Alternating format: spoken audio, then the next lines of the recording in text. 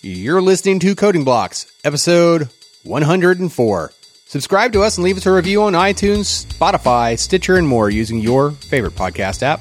Check us out at codingblocks.net. We find show notes, examples, discussion, and a whole lot more. Send your feedback, questions, and rants to comments. Am I recording? I am. Comments at codingblocks.net. Follow us on Twitter at codingblocks, or head to www.codingblocks.net and find all our social links there at the top of the page. With that, I'm Alan Underwood, and I am recording. I'm Joe Zack. I am also recording. Phew. And I am also recording, and I am Michael Outlaw. Very nice. All recording. This episode is sponsored by Clubhouse. Clubhouse is the first project management platform for software development that brings everyone together so that teams can focus on what matters, creating products that their customers love. While designed to be developer first, the UI is simple and intuitive enough for all teams to enjoy. Best part is that Clubhouse is truly built for developers by developers. And you can tell in the way that they've sprinkled things like Git tips throughout the UI. And they even make a big point to highlight open source projects that they integrate with. Yeah, and log in and immediately see your work queue, active tasks, upcoming due dates, and your activity feed. It's easy for people on any team to focus in on the work on a specific task or project while also being able to zoom out in order to see what work contributes to the bigger picture using the fast interface. With a simple API and robust set of integrations, Clubhouse also seamlessly integrates with the tools you already use every day, like Slack or GitHub, for example, getting out of your way so you can focus on delivering quality software on time. Sign up for 2 free months of Clubhouse by visiting clubhouse.io/codingblocks. Again, visit clubhouse.io/codingblocks to get your 2 free months and see why companies like Elastic and Full Story and Launch Darkly like Clubhouse. All right, so today we're talking about progressive web applications, otherwise known as PWA or PWA. I fully expect to have a lot of fun with that term tonight. I don't think anybody refers to him like that. Yeah. No, I stole it from Alan, actually. That was his joke earlier. Did you write your latest PWA? Yep. It's all about the PWAs. I just made one earlier. Very good. I spit those things out. PWA, PWA, PWA. But if you're not familiar and you haven't already shut us off for the evening or morning, we'll get to that. If you haven't already stopped listening, progressive web applications, PWA, are reliable, fast, and engaging websites that meet some particular qualifications. In this episode, we're going to talk to you about what the apps are. We're going to give you our take on those qualifications, and we'll talk about kind of the what's and the whys. And first of all, I wanted to thank MVP, Nicholas Marquera from the Frame Wars podcast for turning me on to PWAs a while back when we were getting started with QIT. And now I'm totally on board, and I'm going to try and sell it to you guys. All right. All right. See if we're buying. So with that, let's get into our favorite portion, or one of our favorite portions. I don't think we've ever officially classified this as someone's favorite portion of the show, but we definitely up there. It's definitely up there, where we like to give everybody a say thank you for everyone who left us a review. So I'll start with iTunes. So we have Fresh Slice of Pie, Iron Lewis to you, and Vet Kid 2. Very nice. And on Stitcher, we have Wesley Kaufman. Andrew sucks for taking 3 years. Yes, indeed. But you did, so that's awesome. And it's never too late. It's never too late. So, yes, we'll always take it. Wait, say that last one last time. Herbaderp. There you go. Yeah. So thank you all for. I love that name. Yeah, it was awesome. And seriously, thank you for taking the time to write us. We super appreciate it. Got some really good reviews there. So thank you.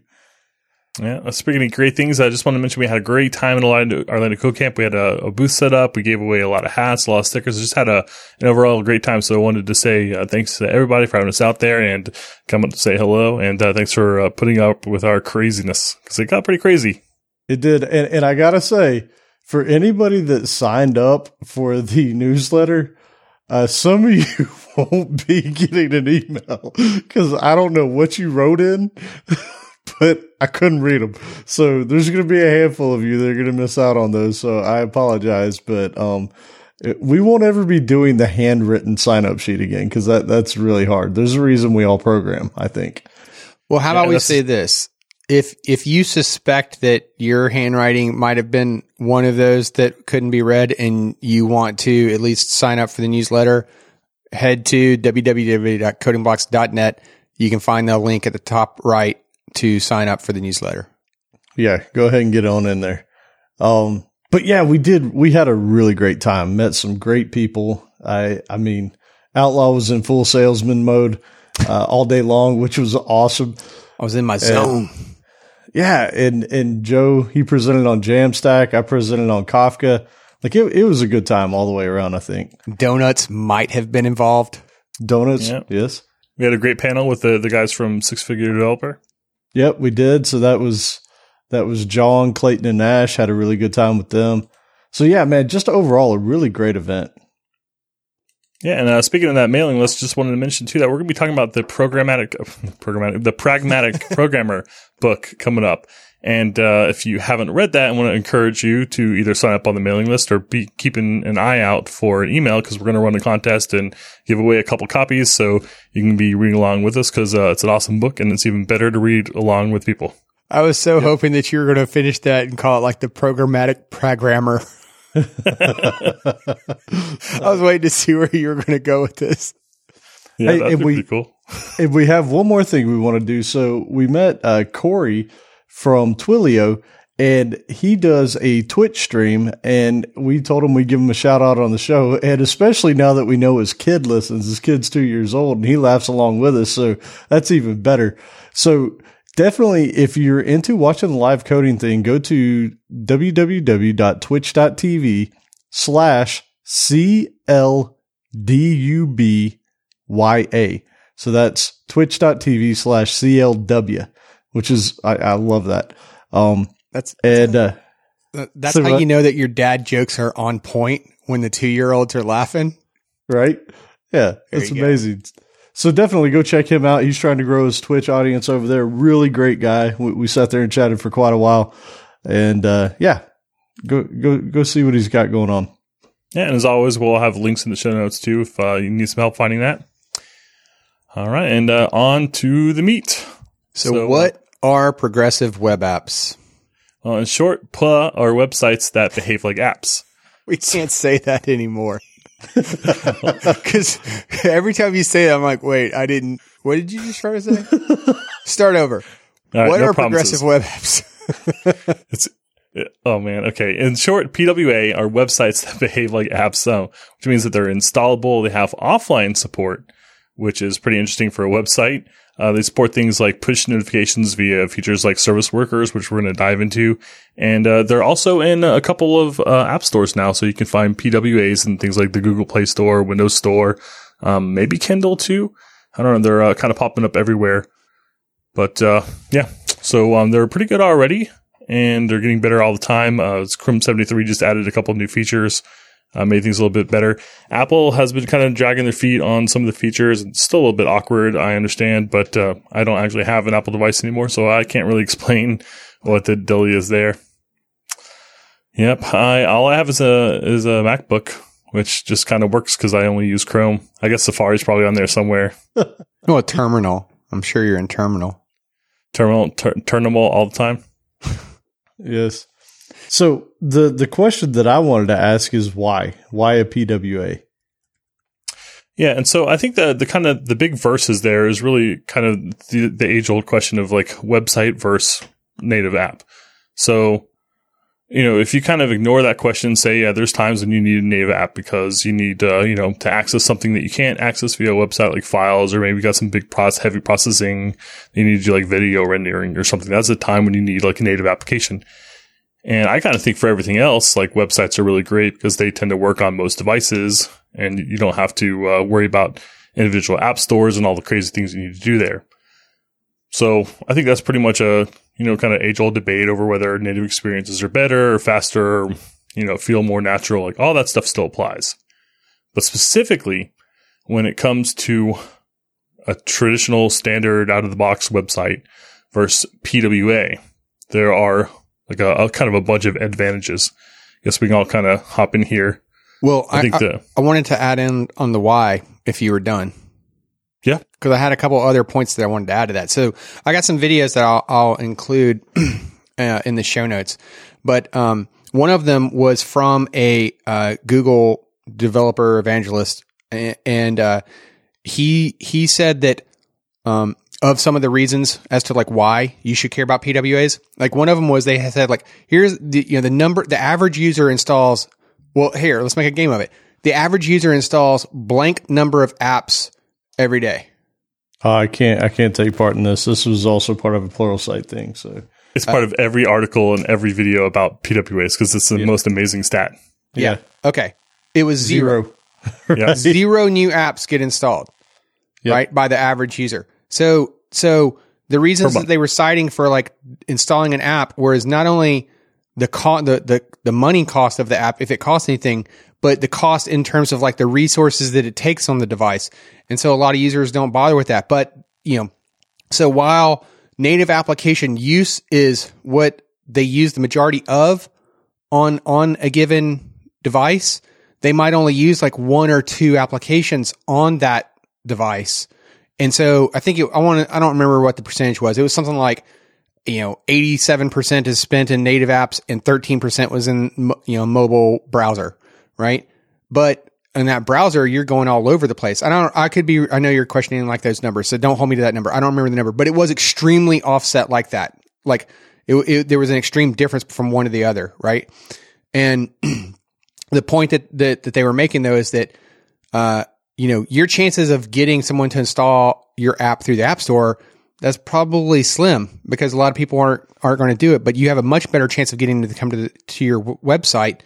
And if you can make your website act like that, then it's better. In the fact that you can have things like notifications are things that can draw users back to your application. And they had some stats on like how that improved it as well. Yeah. So tacking on to that, like the interesting part was what you said was true, right? Like there's zero installs on an average from any particular user on any given day. And so of all the applications installed on a user's device, they broke down the stats on that. And they said really only the top 3 or 4 are used very much at all. The rest of them like literally just taper off into no man's land. And here's the crazy part. Of those top 10 apps, guess who owns all of them? Google, Facebook, and Amazon is almost every one of the top 10 apps. I think it was either 8 of 10 or 9 of 10. So basically what they're saying is unless you're just some super niche app out there that, I don't know, some sort of game that people will tend to play a lot, like when Candy Crush was popular, basically you're not getting hit. Right. And so that was really interesting. On the flip side, so I don't know about the web app or the web usage on the phone, but they did say like app usage has gone up X%, but web page hits they're like way above and beyond what a regular app is. So even then, like, again, going back to the web page type thing, it's kind of interesting because the whole point of this PWA thing is to make it an app. So it's an icon on your desktop type thing on your home screen, but then give it the hooks like the notifications and all that stuff that, like you said, Outlaw, to bring you back to it. So that was really the poll. Yeah, I actually found the part of the video and I had the numbers right. It was 13% mobile web versus 87% were apps. And there was another metric that they had in here that was like 78% of the time is spent in the user's top 3 apps. So like you said, if that's, Chrome, Facebook, and Amazon for shopping, right? Like, that makes sense, right? Yep. And if I remember right, I want to say Facebook was 2 of the top 3. Facebook and Facebook Messenger were the 2 of the top 3 apps that are used. And that's where people spend most of their time. There was another point too, related, from, this was from Windows Central. They had a different perspective on it. Like another reason why you should care about progressive web apps was that from as a developer kind of point of view, just like, we've talked in the past about like the longevity of your career and like surviving a recession and things like that, right? So in that kind of vein, right, they were just saying that, well, from a company perspective, right? If you have to have a choice of, hey, let me hire a Swift developer so I can have an iOS app. Let me hire a Java developer so I can have an Android app. Oh, let me hire a web developer, a full stack web developer so I can also have a web app, right? And like, especially if you're a small company, right? Like that's an expensive proposition to have like separate developers for each one of those. Whereas if you just focus on the PWA side, right? You could have everything all in, you could have the best of all worlds. Type of situation. Well, that was the other interesting thing about the PWA too that I don't know that we hit on. We talked about notifications, but you also do get access to the underlying OS features. Like you can get access to the camera, you can get access to, the microphone, you can get access to some of those other things, right? That you don't get with just a web page accessing it. And so you may not have access to all the underlying hardware, but there was also, I forget some of the other ones that they talked about were like Bluetooth connectivity and things like that. So you do get additional features out of the box for having a PWA. So, pretty cool stuff. Yeah. I mean, you mentioned like the what earlier, like you gave the quick synopsis of what it is. But the guy from Google, he had a quick analogy for it that was fire. It's fast, it's integrated, it's reliable, and it's engaging. I liked that way of remembering it. Yeah, it's just kind of weird because like you can have other things that are fire that aren't necessarily an that's app, the but problem. that is kind of distinctive about it. But a couple other things I wanted to call out too, specifically versus websites, is that it works offline. So that's really important for like, say, a PWA like QIT, where you can download a bunch of podcast episodes, and it would suck if you went through a tunnel and all of a sudden your podcast stopped playing. Or you, go on an airplane or something, and all of a sudden you couldn't access, because we need your data. And it doesn't work like that because luckily we've got the service worker, we've got everything cached. And so you can go ahead and queue everything up, go on a plane and not worry about it because it works just fine when there's no internet connection, which is kind of crazy for a website when you think about how things, usually work with websites. It's very counterintuitive, but in practice it works out really well.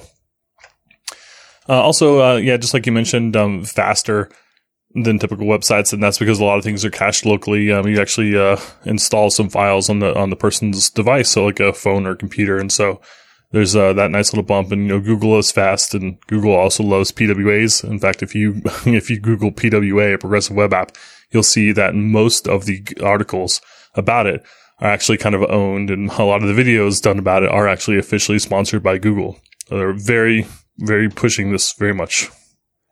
You should add very, very pushing. Very, very pushing. So why not? Microsoft loves it. Microsoft does love it too. Yeah. As a matter of fact, the Pluralsight course that I was watching to sort of get a heads up on it, I think it was called, it was called PWA Fundamentals or something like that. And it was done by a guy that is a product manager at Microsoft.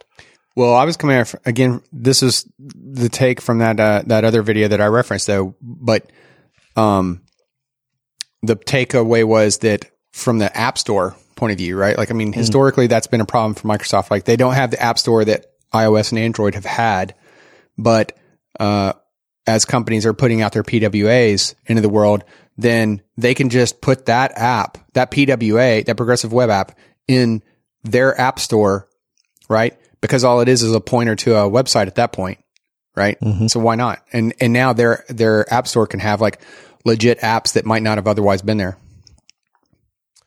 Absolutely. And actually, too, MS Dev Show has done 2 separate interviews with Microsoft employees about PWAs. Interesting.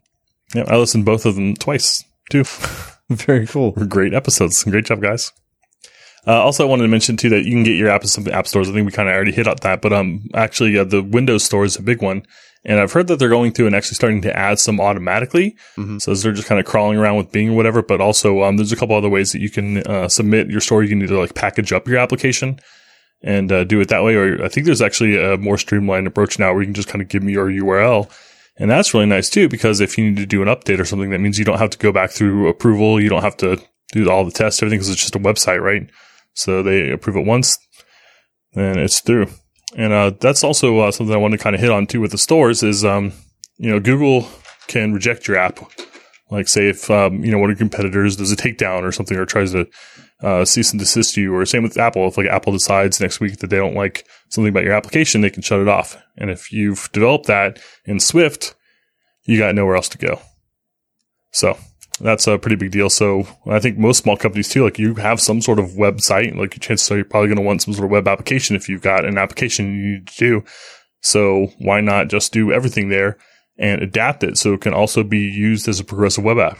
And then that way, if you need offline support or whatever else, then you can get that through a website, and it's going to work for either experience. So why not? I don't know. I don't have a real compelling reason. We're going to dive into the separate qualifications for PWAs, and we can kind of talk about point by point. But I don't think there's a really good reason in general not to make your website into a PWA unless there's some sort of specific reason about your application, like, well, I can't do this because of business reasons. Well, what about if you want native looking applications? PWAs aren't going to give you that. Yeah, I can't care about that though. It's funny. I was actually having a conversation with somebody else about that earlier, might even been today, and it doesn't bug me as long as an app works well. I don't really care if it looks like iOS or if it looks like Android. I know that they have differences in how they do tabs and styling and all that kind of stuff. I don't really care as long as it works, right? But Yeah. that is one concern that some people will have. And, maybe speed is an issue. Like you said, if you have some heavy hitting things that matter, then maybe that's a big deal, right? If you need more raw processing, then that could be one, but that's probably not going to be something that you had as a website that you'd want to turn into a PWA type thing, right? Yeah, I mean, you're not going to write your game in this, right? Right. Yep. I'll tell you, like, I've got an iPad and an Android phone, and there's a couple apps that I use in common. And it's so annoying when they're different because sometimes they have different abilities, or something's just not in the same spot. I'm sure you've had that experience with like a mobile website and the desktop website. Where you're like, where's the thing? Where's the thing? Oh, let me go to open the desktop version in full, and then you can scroll down and find whatever you need. The only other reason I can think of a why not is if you have a website that doesn't already adhere to like responsiveness. Like it could be a pretty big undertaking to try and turn that into some sort of PWA. Or if there's going to be an offline mode like we were talking about, it might be a bit difficult to get your thing set up in a way to where that's going to work out well. Yeah, but I mean, you should fix that anyway. So that's a problem. Like, Well, I mean, big Google priority. kind of cited like, it doesn't have to be an all or nothing, right? Like you don't have to take on the full site. So they cited examples of various companies where they just made portions of their site PWA. So there was an airline, I can't remember which one specifically, but to take on the entire thing as a PWA was a bit too much. Too much effort, too much time, too many resources involved.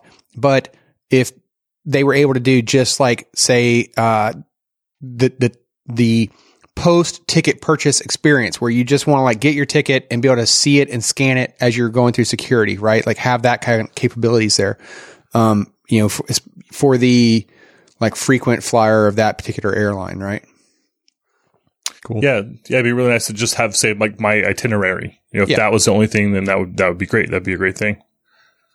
Well, there is an official list of requirements that Google has published, and Google is the one that kind of coined the term, came up with it. There's a guy, Alex Russell, that kind of spearheaded the whole thing initially. Microsoft is now on board. Mozilla is big on it too. And you'll see if you go to each one of their respective sites, there's also a few things that are like slightly different about like their kind of high level definition of what it means. And I just thought it was kind of funny. I mean, for the most part, they all boil down to the same thing. Basically, they're websites that behave like apps, and they should work really well on different devices. Did want to hone in on what we mean by the term progressive. Because like when I hear progressive, I still kind of think about like progressive image loading, or something kind of like loads and crappy and then gets better and better and better. Like if you look like in the 90s, if you're like downloading a picture of a big dog or something, then, you might kind of get like the top strip and it would slowly go in, or like with GIFs, it would actually kind of like almost like fade in a weird way. Am So I that's the what it only would mean to one me. that would think of Progressive Insurance and the price gun? Am I the only one? Is it just me? I think it was just you. I actually had nothing in my head when I saw progressive. Like, what does that mean? Yeah. You've never seen Flow in any of the like 18 billion Progressive Insurance. Oh, yeah. Yeah, I have seen them. I'm saying that didn't come into my mind at all. Oh. Okay. Well, in so this it's just particular me. case, Progressive basically refers to the overall strategy to progressively enhance the user experience based on the abilities of the device at the given time. So if you don't have internet, then you do whatever you can without internet. And for a lot of websites, that's going to, hamstring you pretty bad. But in a lot of cases, there's still things like you can do, like you mentioned, the itinerary. You don't have to have the, internet connection constantly available in order to display the last known itinerary. And hopefully it hasn't changed in the meantime. Yeah, the airline thing's a really good example of that, right? Like you've already checked in or whatever and you have your boarding pass. You shouldn't have to be connected to the internet to be able to see that boarding pass. Yep. Now, I don't know that it is one, but one that would come up as like an excellent example would be the, do you remember the Cloud Reader, the Amazon Cloud Reader? Mm-hmm. It was like reader.amazon.com. Oh, I believe yeah. was the If URL. you had a book or something. Yeah, it was like the web browser experience for Kindle. But I mean, you could see how like that would be an amazing PWA if they haven't already made it one, because once you've downloaded the book, chances are you're not going to need to go to back out, make another network connection, and so that way if you're like on a subway, right, going underground, no big loss there, right? Oh, dude, that's actually a perfect example of what the PWA is made for. And we'll get into the service workers later, but what you're talking about is like when you think about a Kindle, it syncs your position up to the cloud, right? So as you read further into a book, like you started on page 20, you hit the subway, you come out of that thing, you're on page 50. The whole time it's keeping track of that stuff locally because it knows that it has no internet connection. And then as soon as it gets connection again, it can sync that information up to the cloud and say, hey, you're on page 50, right? So that's a perfect example of what the PWA is supposed to give you.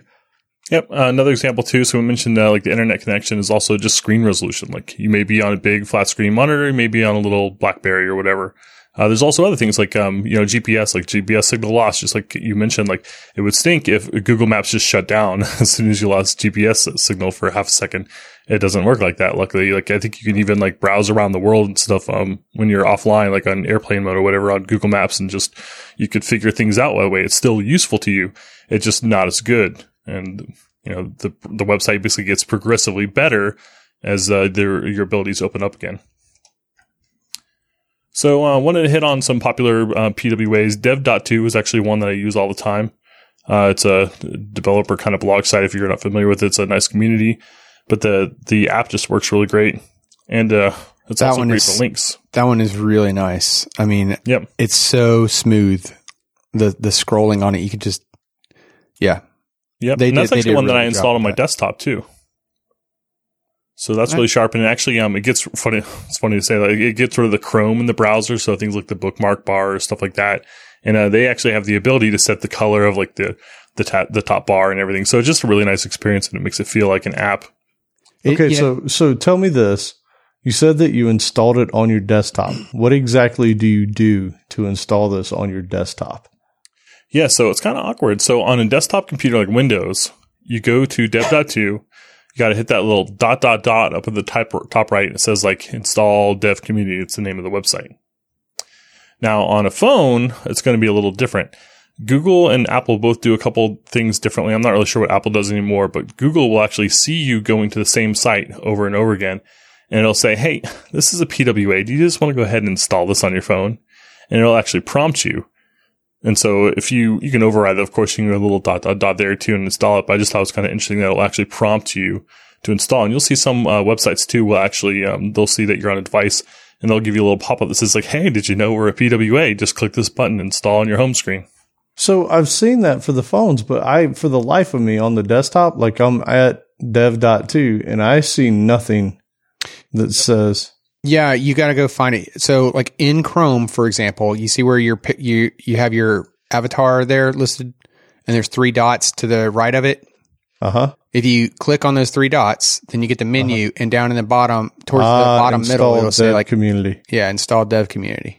See, that's kind of ridiculous. In my opinion, if they want PWA to succeed and to be a thing, it needs to be something that's like a banner that pops up at the top of the screen, just like it does on a phone, right? Like on a phone, it'll be like, hey, do you want to install this? If you want this thing to to feel the same everywhere, it shouldn't be some hidden menu item. Yep. Well, it's still very new though, too, right? I mean, It's not that new. No, it's not that new. And the thing Years. is, if Google's one of the ones pushing it, you'd think they'd make it more front and center. You know what I mean? Yep. So, well, yeah. I mean, it was only like version 1 as of last year, right? We're gonna have to look this up now. I don't know what what they're calling the current version, but even then, right? Like, I had to go. You guys had to tell me where to find it. Install Dev Community. Like, that's Yeah. I totally agree with you. It's a pain in the butt. You can make it more apparent. Like you could like prompt people to do that, but nobody seems to do that. right. So I think that's pretty interesting. So it's still really uncommon on the desktop. But I don't know. I just like the idea. I think it looks really nice. It looks cool. Like there's definitely Electron apps that I install, like Slack, and I could just go to the websites, but I don't want to have a bunch of tabs open. Same with Dev2. Like I use Dev2 enough that like I just kind of like to have it open and it looks cool. I like the logo. I just installed it. Okay, so I just double checked. So I said reader.amazon.com, but it's just read.amazon.com. And when you go to read.amazon.com, you do not get the option, or at least I'm not seeing it. I'm not seeing an option to install it. Oh, so, about that. So a couple others, quick, wanted to mention QIT.cloud, of course. That's like, the app you can use for podcast discovery. Google Maps is one. You can install that on your Windows. That's great. The mobile devices doesn't really make so much sense because they've got, nice native apps that work too. But, and, PWA.rocks is a great website for finding a bunch of others. One thing I noticed when looking at a lot of the ones that are frequently mentioned, like Twitter, Uber, Instagram, Spotify, Outlook, I've tried to install them on Windows and it just doesn't exist. And there's no other way to like tell you. There's no special PWA icon that shows up in Chrome. The only way to know if it's supported as a PWA by Google is to go to that ... and look for that install. And if it's not there, it's not even apparent that it's missing. You're like, well, did I already install it? Am I looking in the right spot? Well, definitely a bad user experience. Even on iOS, though, it's really not clear if something is PWA or not. Yep. Like, it's not there yet, right? So, what I mean is, like, you could, because do you remember, like, early days of iPhones, right? Where, like, you could go to a website and they're, like, Google had come out with this little thing where it would, like, scroll up a little div and it'd be like, hey, you could add this to your home screen, right? Mm-hmm. So you can add something to your home screen in iOS, and if it is a PWA app, then great. It'll be a PWA app.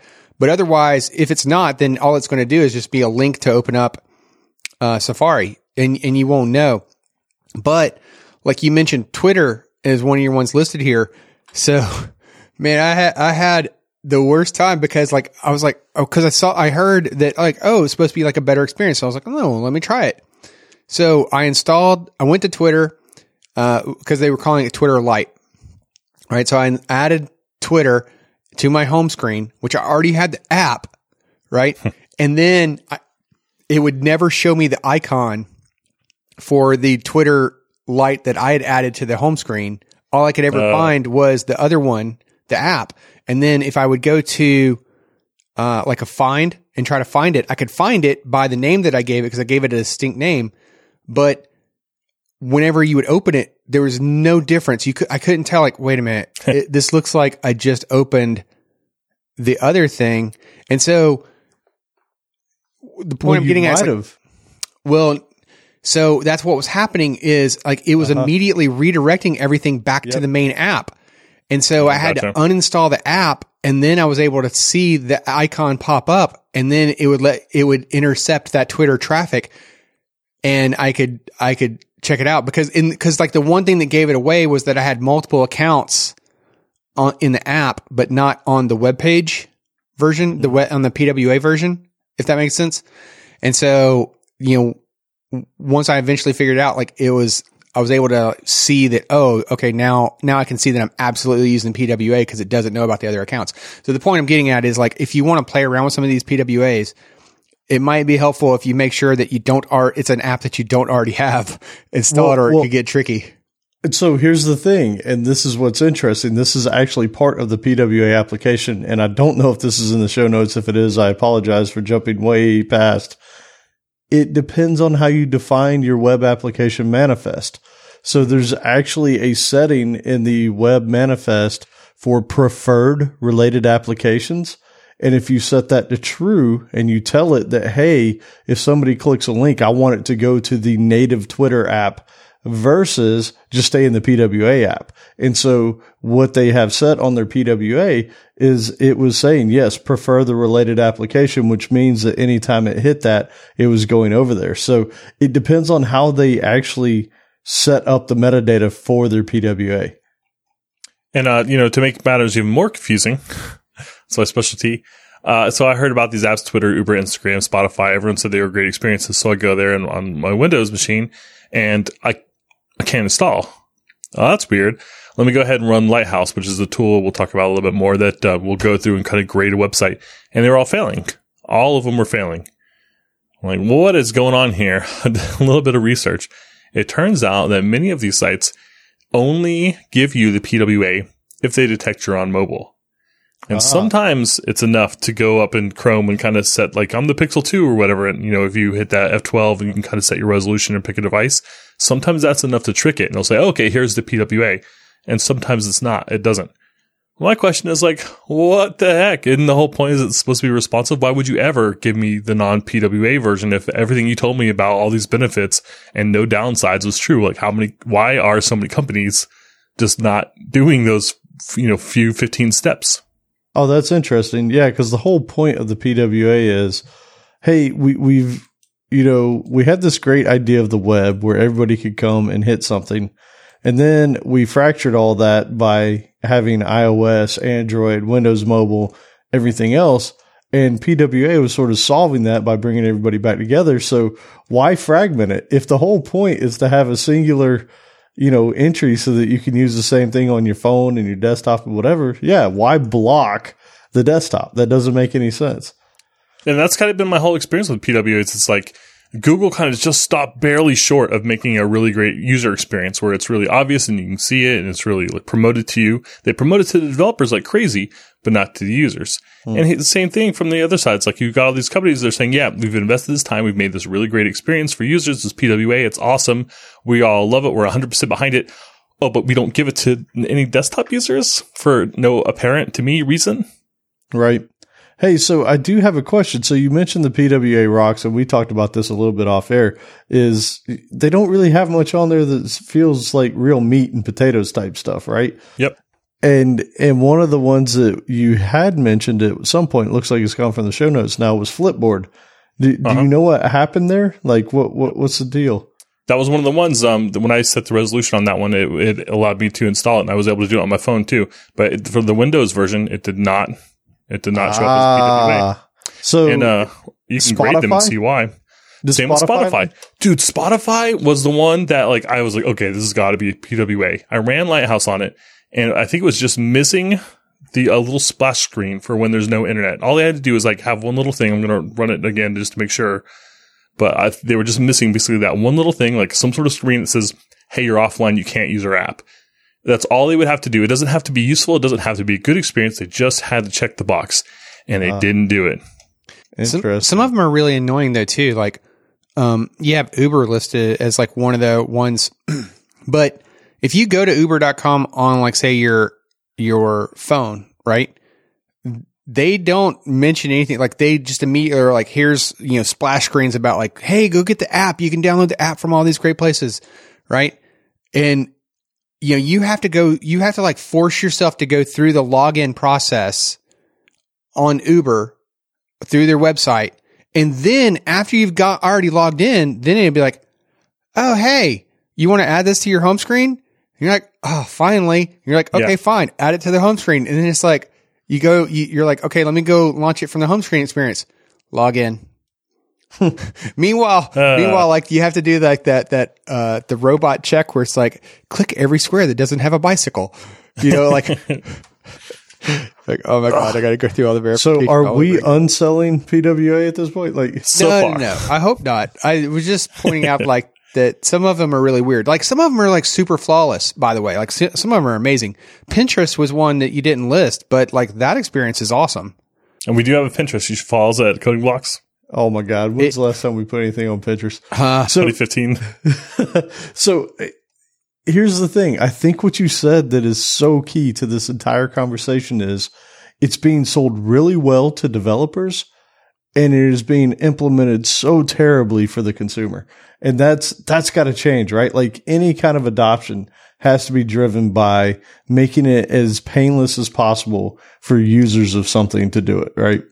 Yeah. So my first brush with PWA is basically the same. I was like, well, this is, it all sounds nice on paper, but nobody's actually doing it. This is just one of those things that Google does, and then they walk away from 6 months later quietly. And so I was disappointed without a doubt.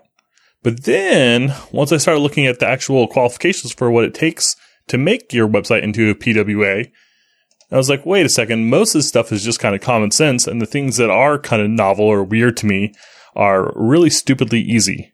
Like I mentioned the Spotify, if they just had a little splash screen for being offline, check mark. The other thing, they were missing a manifest file, which is really small and it's a little JSON file that includes things like links to like app icons, stuff like that. A couple little minor settings. Like you could do that in 5 minutes. Why wouldn't they just do that for Windows? They do it for the phone already.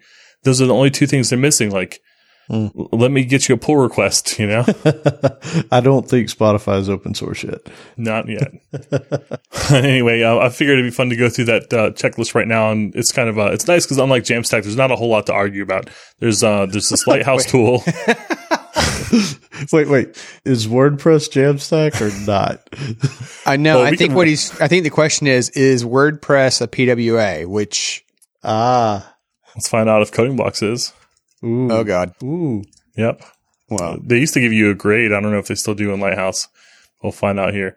And speaking of Lighthouse, so I wanted to mention that there's, I'm kind of mentioning there's like kind of some hard and fast rules. And the deal is if you don't pass a test, then Google isn't going to let you install. And like Chrome is like the number one browser, everyone doesn't. So kind of like if they don't say that you're PWA, then they kind of win. It doesn't matter what, Mozilla, Firefox say is a PWA or not. Like, sorry, but Google wins this fight. Interesting. And we're going to go over those in a minute after I get done running the audits for codingblocks.net. Let's see. This is a WordPress site. Oh, we fail at least one test. We do not work if we're offline. That's surprising. Yeah. It's not looking good. Yeah, we definitely haven't passed this. It's not good that it's still running. It's a big part of this is speed. Oh boy. Man, what are you talking about? We're Edge certified around the world, right? Well, they're starting to pop up these little things like, did you know that having a fast site increases conversion by 15%? No, whatever. It's still running, by the way. This is terrible. I ran through like 10 of these while we were talking earlier. Well, mine finished. I started after you. That's how's it look? Well, I mean, we didn't get a good score on it. Well, of course not. We've never tried to. I mean, we definitely failed every. Oh, it's not that bad though. See, so there's 15 total items, including some manual checks, which so there's 3 that aren't going to count right there. But it looks like the only ones that failed were all related to the manifest, and also the 200. So this is something we can easily fix. So here I am, like griping about Spotify when my own house isn't clean. Hey, we didn't ever try and clean our house, right? Yeah, that's true. Yeah. Okay, so we're going to dive into these. But yeah, I mentioned Lighthouse a couple times. We'll have some links in the show notes. But also, if you're in Chrome, you can just hit F12, or if you're on Mac, it's like the whatever I button. You can open up your developer tools and go to the audits tab. That's whatever I believe it's like Command Alt I. I don't know. Is that what it means? Command? Is that like the weird squiggly like hieroglyphics? No, that's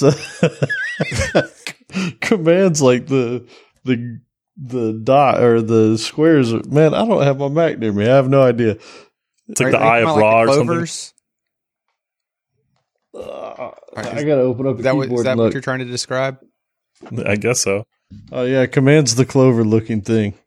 Alt is the one that you were trying to describe, Joe, Alt's where it the had like the weird. Well, I just ran Lighthouse on my notes, so give me a second to catch up here. Yeah, well, there you go. All right, if you're looking for the Lighthouse, which has such a distinctive name, it's in the audits tab, of course. So they make that a little awkward on you, but it's not too bad. And you can see history. You can do multiple runs. You can do different pages too, because like we mentioned, the experience with the flights, where you may not be able to do the whole website, but maybe you can do your itinerary. So not only can you have different pages behave differently, but also you can set a start URL too. So you can go to index.html and get the main web application, but in your service worker, or rather your manifest, you define a start URL that's different. So maybe you want to go to the My Account page or the My Itinerary or something as a start URL for the app that's different from the normal index. So on to these rules. And basically, just like I mentioned, if a website misses any of these rules, then it's going to disqualify you for being a PWA. You're not going to be able to install it. And they're broken out into four categories. Fast. So it's basically the speed, performance, reliability, which deals with things like network connection, whether or not it's actually installable and what that experience is like for users. And there's some optimizations, and those are the three that aren't easily testable in Lighthouse. I'm going to refresh my notes again, because after running Lighthouse, things are all running a little crazy. I don't recommend doing that on the air. So you tried to run Lighthouse on like the Google Docs? Yeah, and now it's behaving very strangely. Oh, that's it's going to be it on Google Docs. Yeah, that's not going to work too well. And it's like permanently busted now. Hey, wait, is Google Docs progressive web app ready? Nope. And I lost my little box, so I can't make any updates. So it's going to be awkward. We'll figure out something. What, do you just need to like restart Chrome? Yeah, let me do that. Dude, we have 100% score on SEO. Look at us. We don't suck completely. Yeah, that's pretty good. Well, I got a different one. That's interesting that you got 100. Yeah. All right. Well, I like your score better. Yeah. I mean, mine was 98, so it wasn't far, but it's just curious that it was different, period. Man, I'm like stuck in mobile mode, so I can no longer update the notes. So just FYI, we're going to have to work about this later. Sorry for the distraction. All right. And I think we're already taking so long, so I'm going to try and kind of blaze through some of these. Under the fastness and reliability, page load is fast on mobile networks. Now, I mentioned that these are hard and fast rules. So I say fast, but they actually define it. So it needs to be under 10 seconds for your time to interactive on a simulated 3G network. So under 3 seconds until you can actually click or move around or do something. And they've got under 10 seconds. Under 10 seconds. Yes. On 3G though. Yeah, on 3G. That part's kind of key. Yes.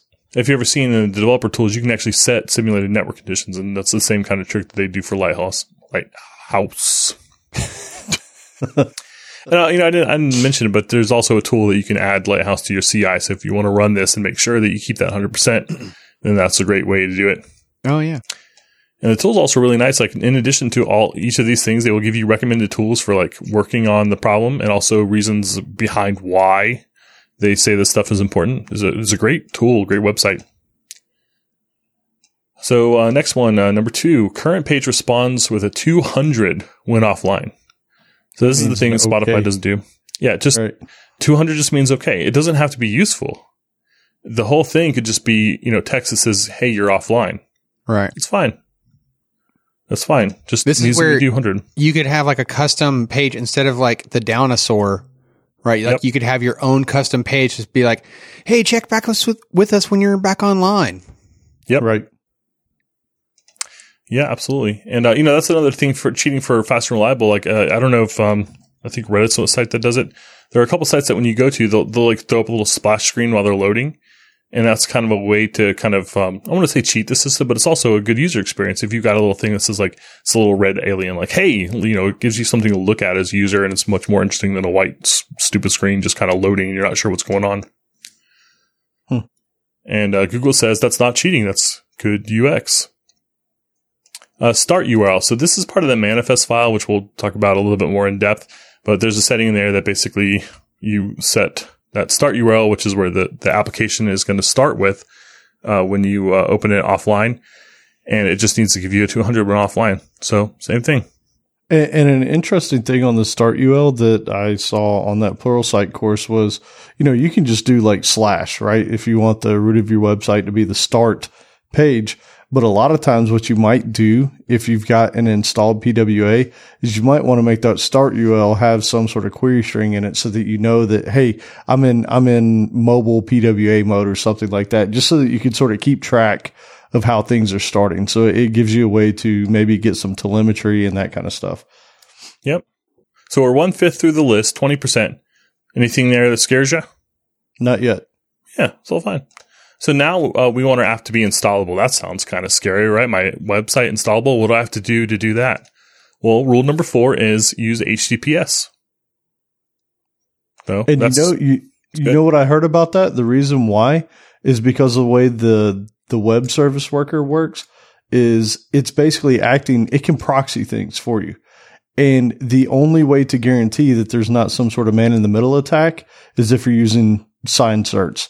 And that's why they want you to use TLS, HTTPS type stuff. Yep. And that's something Google's really pushing for anyway. There's some protocols that make HTTPS faster. It's more secure and it kind of protects your users. And so it's a good user experience anyway. Yeah. I mean, we've talked about in the past about how like favorable search results, how they're given favorable search results to HTTPS results over HTTP anyways.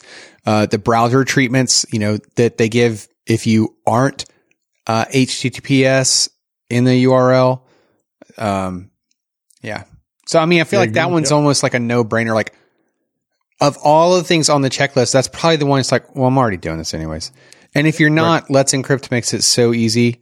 I was going to say the same thing. You don't have to pay a ton of money like you used to for SSL or TLS or HTTPS. Let's Encrypt. Go to Let's Encrypt. Is it .org? I don't remember. I think it is. Let's Encrypt. .org. It's free too. .org. Yeah, it's free. Go get if you have a site and you haven't set this thing up to be secure, go over there, man. They have like little tools to walk you through exactly how to set it up on whatever type of setup you've got going. So do that. And if you're using like a service for your website too, then sometimes it's just a checkbox. Like, do you want HTTPS? Yes or no? And if you have a website that isn't HTTPS, like Chrome shows a scary not secure up in the top left just to kind of remind you that you've been slacking on that. Yep. So yeah, use HTTPS. And also there's some things that don't work in the browser if you're not HTTPS. You mentioned the service worker, but also I think Bluetooth that they're coming out with support soon.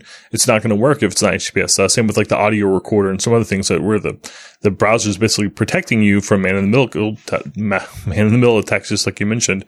And those services aren't available unless you're on HTTPS. The .dev domain now will not route to your website unless it's HTTPS. Oh, interesting. So yeah. One thing to point out is when you're in dev mode, it will allow you to use localhost. So you don't have to have some sort of cert on your local machine in order to do this stuff. So it's smart enough, at least the way that they've got these things set up, to where you can develop on localhost, but as soon as the thing gets published somewhere, it does require a secure connection. Yep. And so number 5 is register as a service worker that controls page and start URL. This is the kind of the only magic, I would say. This is like the kind of the linchpin. This is the weird one. And ultimately, it's just like the other things. You don't have to do a lot with it. There's a lot you can do with it, but you don't have to go crazy with it. You just have to have it be there, and you have to have a start URL there. But the gist of it is that a service worker is a type of web worker, or a couple, that basically runs in a background thread that's separate from the website. And it's missing a few kind of normal JavaScripty things, like it can't directly manipulate the DOM. There's a couple properties it can't access, like it can't change the href on you. Some things like that are hanging off the window object. But it can pass messages to the UI thread. So it can call functions. It can do things like that. And in addition to all that, the real kind of cool part about it is that it can intercept network calls like fetch. So you add an event listener, and whenever your website makes a network call, you have the option to step in and do something with that. And so a really common pattern, and one that QIT makes a big use out of, is actually caching the results. So if you do a search for Docker, then what we'll do is if we don't have it in cache, we'll run out and get that. and then we'll throw it into cache. And then later, if you try to call that same Docker, we have the option of saying, oh, we just searched that 5 minutes ago. Here are the results. We don't do that in our case. But if you're offline, we do have the option of saying, oh, here are the results from the last time you searched it. Same thing goes with files. You queue up a file in QIT, we'll run out and start downloading that MP3. Now, the next time you hit play, what we do is say, basically, play this MP3. We can give it the same URL. And now we have the options of saying, if we have this file downloaded on your phone, just go play it. If not, go out and download it. So this means you can do cool things like queue up a bunch of episodes, and we'll start downloading. If you go through a tunnel and we lose internet connection, then we lose that download. But next time we try to access that file, if it doesn't have it, it's going to try and run out and get it. So there'll be a link to this in the show notes, but there was a video on YouTube called Intro to Service Workers and Caching. And the guy who put it on, actually it has the media name, not his personal name. So I don't remember what his name was, but it was like the media was like a Traversy Media, something like that.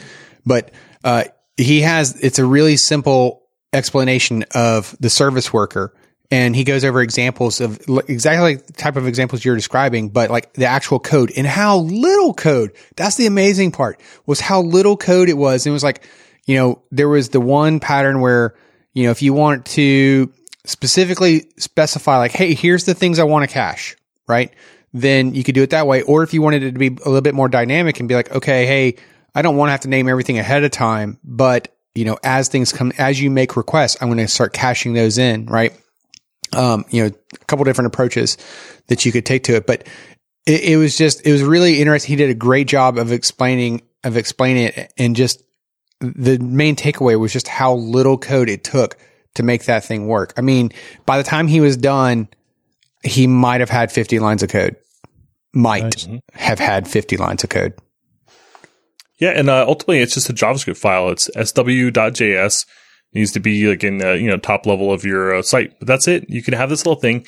And 50 lines of code is like a really nice use case of like fetching and caching stuff. You don't even need to do that. If you don't want your app to be able to work at all offline, you don't need to do any of that.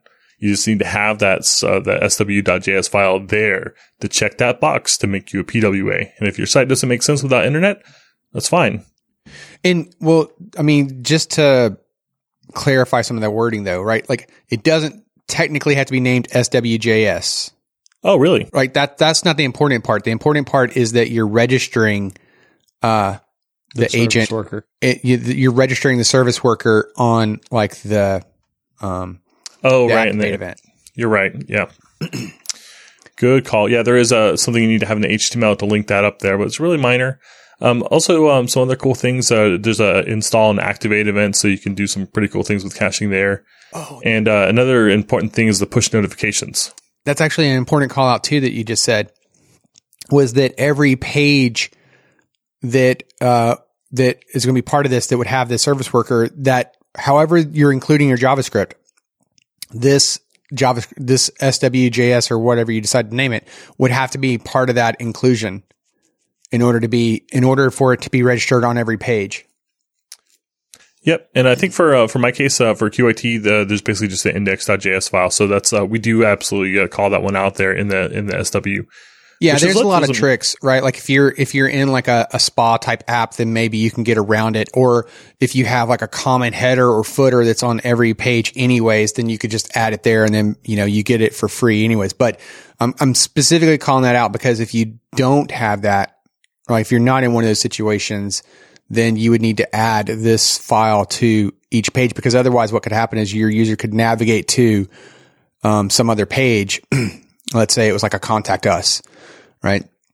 And that service worker JavaScript wasn't included as part of that separate HTML. Then as far as the browser is concerned, it's a whole separate website. It's not the same thing. Right. And so absolutely. And also the push notifications are interesting because depending on your device, this is where things get a little weird. But basically, the service worker can be running without your website being up. So on Android, you can close the browser, and that service worker is still up and available, and it's still like polling your server for messages. So whenever you do fire it up, it might say, hey, you've got 3 new, likes or mentions or something on Dev2. And it's supposed to be able to get that stuff offline. And even if that service worker is not running, if, the device kills it for some reason, which can very easily happen on something like Android, kill stuff all the time. And whenever it fires up, it's able to go out and fetch that then. And if it's the same with it being offline, like if it can't get those notifications when it's offline, it won't get those notifications. But the next time it does come online, it's automatically going to go out and check that sort of thing. So you can enable push notifications on an application, which is really nice. So you can get those little notifications in your notification center on your phone, even when the app's not working. So you can say like, hey, so-and-so liked your post, even when I don't have that website up, which is really nifty. Well, more specifically though, like, because this was one thing that wasn't clear to me, like you don't have to have Chrome open. Right. But yet you could still get that notification to try to it's registered with whatever, like Android, and like Windows has their notification center, same deal. So you install this. So it's like Dev2, like I can show notifications on Windows for Dev2, even without Dev2 being open. So it just behaves kind of like a normal app that we're used to, like where my Twitter icon might show however many, tweets I've missed or whatever. And I would imagine turn that stuff off. like it's easy to imagine how this could work on Android, right? Because Google's so heavily invested in Chrome, right? And I would imagine that it would be the same way in like a Chromebook, right? But what about on iOS though? Like it's not everywhere yet, right? So I have to take a look. That was the one thing I couldn't find. Like I didn't see was if it was. So it is. Here's the thing that's kind of weird. So in that PWA fundamentals course on Pluralsight, the guy goes over it. The weird part is Apple is sort of diverted a little bit from the standard. So that manifest file and all that, like they have their own attributes that they put on things. So like the splash image, the background colors, that kind of stuff. So they have their own settings. Do they all start with like NS URL? Or it's not NS. There's no namespace thing, but they definitely do have like Apple dash something. So they've definitely put their own twist on it, which kind of stinks because, that means that people, it's almost like CSS in the browser days where you had to have all kinds of extra code for IE and then extra code for Mozilla and extra. It's similar to that, right? Except it's not quite as haywire yet. Yeah. Yet. Well, some Objective-C developers, I'm sure, got my joke. So I do remember seeing that in code, even though I've never written any Objective-C stuff. I do remember seeing NS on everything, which was really irritating. But hey, there was a note in here for non-blocking WebSockets. Data storage is fair game, though. What are we talking about there? So the deal with that is basically you can't do like so you intercept the request in the background in the service thread. What you can't do is like a loading kind of message. You can't do any sort of like kind of locking the UI from the service worker. Now you can send a message that says like, hey, I'm doing something, and it'd be up to somebody on the front end to receive that and do something with it. So you can kind of get around it, but it just thought it was kind of interesting that there's no interaction from the background thread that you can directly do to affect the user experience other than saying like, trigger this event. Well, this goes back to the first one of the earlier points that you made, though, is that like the service worker can't manipulate the DOM. Right. But we are saying, though, that it does have access to local storage. Yep. Okay. Yeah, and that's how you can cache and do stuff like that. So. Okay. Yep, that's really nice. And I just found a nice website, what Web can do today, where you look up push notifications. Unfortunately, I can't add to the notes, but it does mention that Safari does have their own non-standard way of kind of adding push notifications. And just like you said, it's kind of weird. So I'm not qualified to interpret these paragraphs for what should be a yes or no question, but you can do some reading up on that and figure out what's going on there. Is it what web can do today? Yep. Strange. There's another link also I have in the resources. I thought I had in the resources. I do with it. Oh, caniuse.com. Oh, yeah. There's another one that will tell you stuff about it as well. And apparently I don't. Oh, have they updated Can Because we've referenced that as a tip of the week in the past. Have they updated it for PWA? I didn't even check. Yes, there is the manifest. Basically, if you type in PWA at the top, it'll come up with Web App Manifest, and then it shows you the supported browsers. And of course, Nice. Chrome is green everywhere, and everything else is greenish. Well, that's weird though, because I definitely saw another one where it wasn't quite that. Let me see. Oh, but it might have been just specific to service workers. Yeah. Okay. So if you were to look for service workers, then it's much more opened up. Yeah, service workers seem to be supported almost everywhere. Yeah. Which is really cool. But yeah, if you type in PWA, it's smart enough to look for a Web App Manifest, and you'll see that it's supported-ish. Yeah. So, yeah. Yeah. So moving on. So we mentioned that we're in the section talking about making your website installable, which sounds intimidating, but we already mentioned the first two. Use HTTPS, and you need to have a service worker hooked up, which can be a really lightweight JavaScript file, or you can do some fancy stuff with it. The final qualification that determines whether or not your website is installable is a manifest.json file. And if I go look at one of these, like for dev.to or something, I just open the network tab and search for a file named manifest, and you can see everything that's in there. And it's basically a couple icons. It's a start file, and it's some theme colors. And that's about it. There's not really a whole lot to it. And so I'm looking at it for now for Dev Community. Like, they've got black for the theme color, black for the background color. They've got a description, display mode, homepage URL, just kind of real basic stuff. Icons with links to icons on disk, and where you can get various sizes. So like if Apple needs this size or Android needs 512 by 512, whatever, it's got definitions for that. Yep. And that's about it. And that's another one of those things. It's like 20 lines. It's just a JSON file. It's a static file that you can throw in your root and check that box. So why not?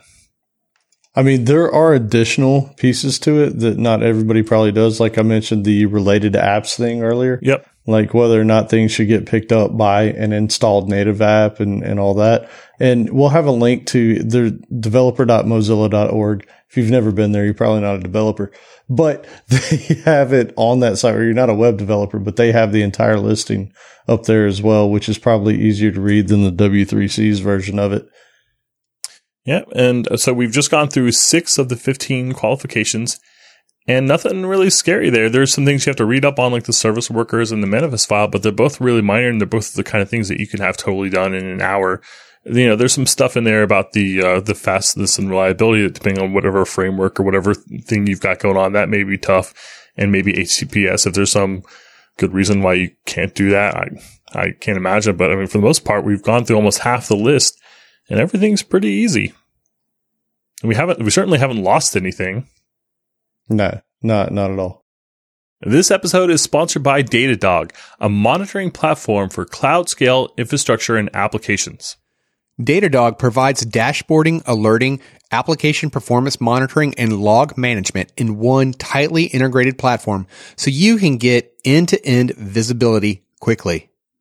Visualize key metrics, set alerts to identify anomalies, and collaborate with your team to troubleshoot and fix issues fast.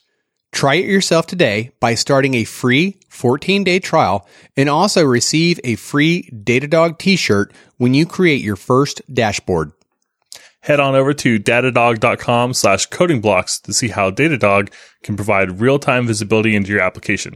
Again, visit datadog.com/codingblocks to sign up today. All right. It's that time of the show where we ask you again, please, if you like hearing this stuff and you enjoy the podcast and, you want to know how you can give back to us, take the time to go up and leave us a review. We truly, and I mean truly, appreciate those. Even when we were at Orlando Code Camp, we had people come up and talk to Mike and say, man, you guys have helped me through my career. You've helped me get through some rough spots or whatever. Like, we really love hearing that stuff. It makes us smile, and it's amazing. So if you do get a chance, go up to codingblocks.net/review, and we have links over to Stitcher and iTunes, and feel free to drop us some words over there. So much appreciated. And as Mike always says, also tell a friend, right? Like if if there's somebody like, we were sort of shocked by the number of people that just don't even know about podcasts, right? Like it's just not something that they do. Tell a friend and hook them up, show them how to do it, and, give the gift. And with that, we head into my favorite portion of the show. Survey Says. All right. So back in episode 100, we asked, what interests you the most? So your choices were learning the low-level nuts and bolts of how computers and operating systems work, the lowest possible level. Like, can I build my own computer or my own operating system? Right? Or the highest possible level, subjects like formal algorithms, machine learning, and artificial intelligence. Or those other options are nice, but I enjoy prototyping and experimenting with all of the things, broadening my horizon. All right, so let's go. Joe, you go first. What say you? I'm just going to say how I feel about it. I'm going to say I enjoy experimenting and prototyping, and I'm going to say 40%. Okay, 40%. Okay, I'm going with the same at 41. Oh, thanks, Bob. Dang it.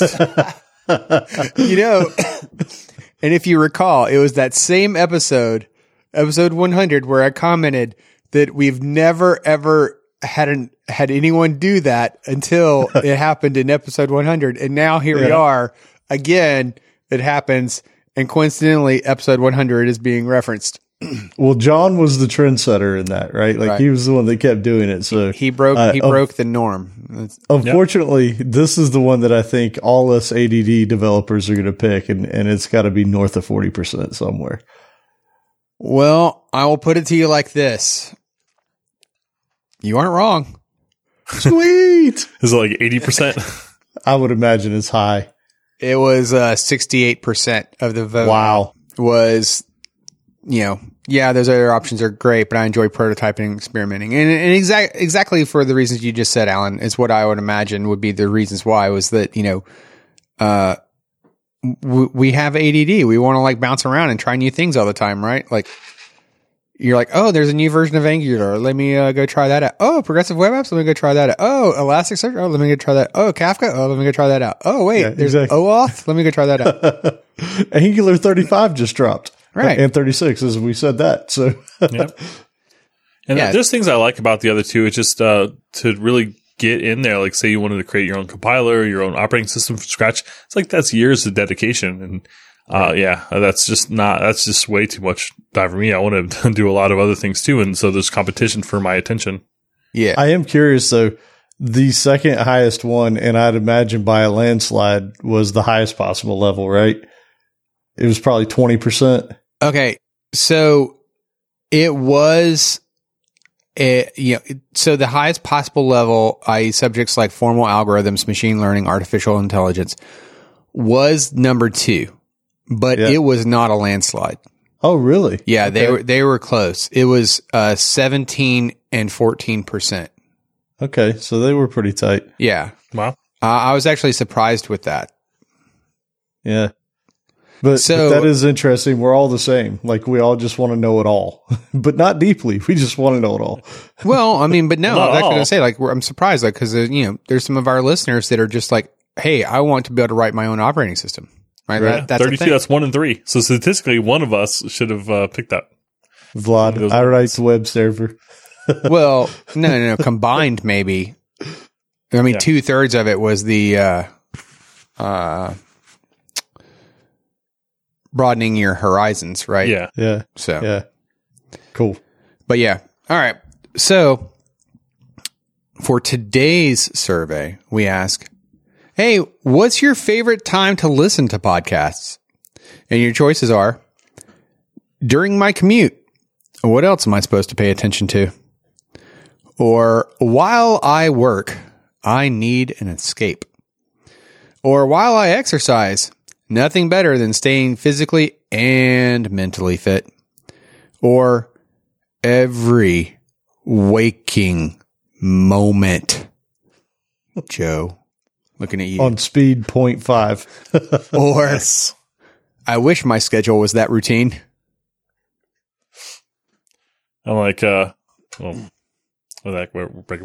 What I like to do is be like, hey, I'm going to take the trash out. My wife says, okay. And then I start going upstairs. What are you doing? I thought you were taking the trash out. I'm like, I'm getting my headphones. Is the driveway that long? Yeah. Yep. This episode is brought to you by StellarRes, the AI-powered talent agent for top tech talent.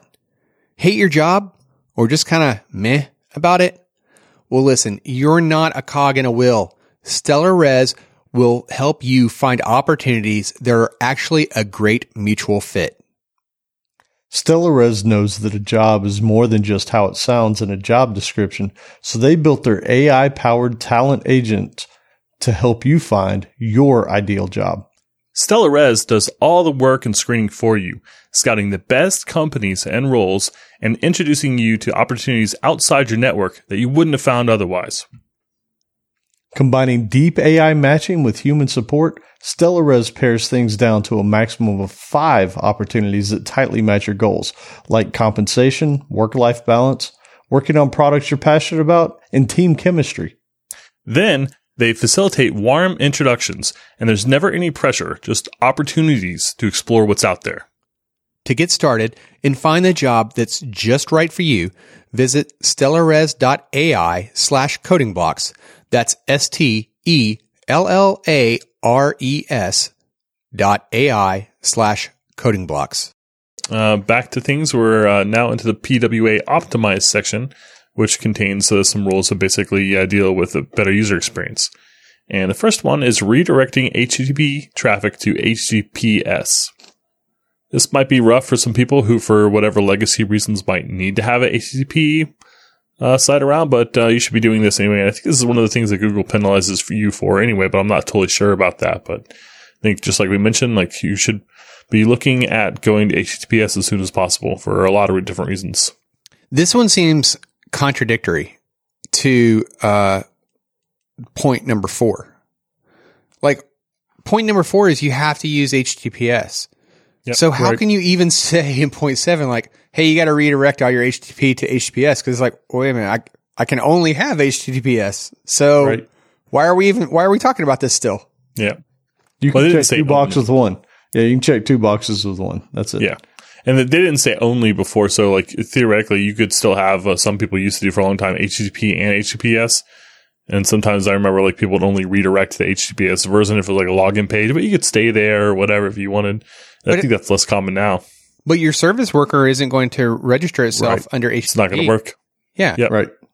So So what's the idea here that you could go to like index.html as HTTP, but inside of index.html, it has a script tag that is HTTPS to service worker?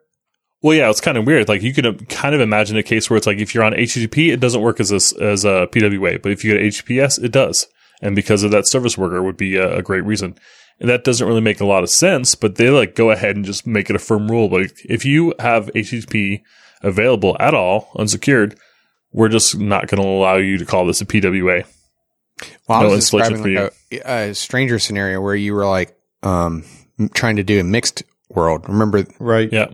You know, When you used to get the alert pop-ups back in the day. Oh, yeah. Mixed content. yeah. Yeah. Yeah. Yeah, I find that one odd too. All right, but we checked 2 boxes with one. That's good. Yeah. So, yeah, you're pretty much already there with number 4. The next one is configure for a custom splash screen. This is part of that manifest file. You know, I mentioned that like the dev2 is like the theme color of black and the whatever color, the text color is black, and they have a white icon is the deal there. And so that's a splash screen. So when you're loading that up for that kind of half second or whatever it takes to actually get, check the network, do all its normal stuff, saying of the web application, you just have a nice, cool user experience where it's like, oh, artsy. And why not? You basically get it for free. All you need is an icon and set a couple colors in the manifest file, and you should probably have that stuff anyway. The next thing, also part of the manifest file, and it's the thing I mentioned. You can set the address bar theme color. Dev.2 does it black. I think QIT does it green. Just whatever, something that looks nice. And these are one-liners in the manifest file, which we already discovered. So far, everything, these 3 items, 7, 8, 9, are all basically things we kind of handled in other steps, but they're almost just kind of a optimization on those steps. Yep. Number 10, content is sized correctly for the viewport. This is something they actually test for. They have a concrete test for, but it's simple. Basically, if your window.innerWidth is equal to your window.outerWidth, which means that you don't have a horizontal scroll bar, you're good. So if you've got a responsive website, then you've already got this handled. If you don't have a responsive website, this is probably the first one that we've really hit on. That's like, this might take a lot of work for you if you've got a big old site. Yeah, a lot of work potentially. Yep. So the first one, now the next one has a meta name equals viewport tag with their initial scale. This is another one that's kind of tied to setting that device width and just making sure that you've got a responsive website. So number 10 and 11, this is the first trouble we've run into. This is like the first thing that can't easily be solved unless you've got some sort of crazy situation on your hands. But again, you know what? Felt like it was like duplication in their rules here. Like these really feel like they're the same thing. Well, you have to be responsive. I mean, I kind of wanted to point out, like, I don't know that we've ever really talked about these kind of frameworks at all in the past, but if you've never looked into Bootstrap, that's probably the de facto standard for like a responsive, standard layout that was created by Twitter. There's also, Material is now a big theme that Google's pushed. And there's one more, Bootstrap versus Foundation is the other one I was thinking of. So like there's 3 big ones out there that, it might be worth starting with those things just so you get the responsive things out of the gate, right? There's also, if you can. Say what? Like if you can. If you're starting Greenfield for sure, right? Now, there are people that argue against that stuff too, because they're like, well, Bootstrap adds too much bloat or, whatever. Like there's all kinds of arguments that people will come up with for all those things. So maybe, I've heard creative types that don't like it too, because they're like, well, it all looks the same. And like every Bootstrap site looks the same. And they might want to have like, its own flair. But you know what? There are, and that one's always funny to me too, because you can go to themes.getbootstrap.com and there are people that have created things that look nothing like Bootstrap. It's just some creative types got around there and they use the CSS to theme it. So, I mean, I know I'm getting a little bit sidetracked here, but I guess what I'm saying is there are things out there to make this a lot easier on you if you're trying to do that, right? I think one of them is CSS Grid. Is like the responsive grid type thing. So, if you're not sure and you're actually interested in getting your things sizing for, proper viewports or displays, just look up responsive layouts and you'll be treated with 5 billion results of things that you can go try and do. And just for fun, I ran create React app and ran it through Lighthouse to see how it did. I'm sorry, I've got to. Do you hear that? Yeah, I did. Yeah. One of my dogs likes to scratch on the carpet before he lays down. And usually I yell at him and stop him, but I'm not going to because we're podcasting. But he is really going to town before he lays down outside of my door.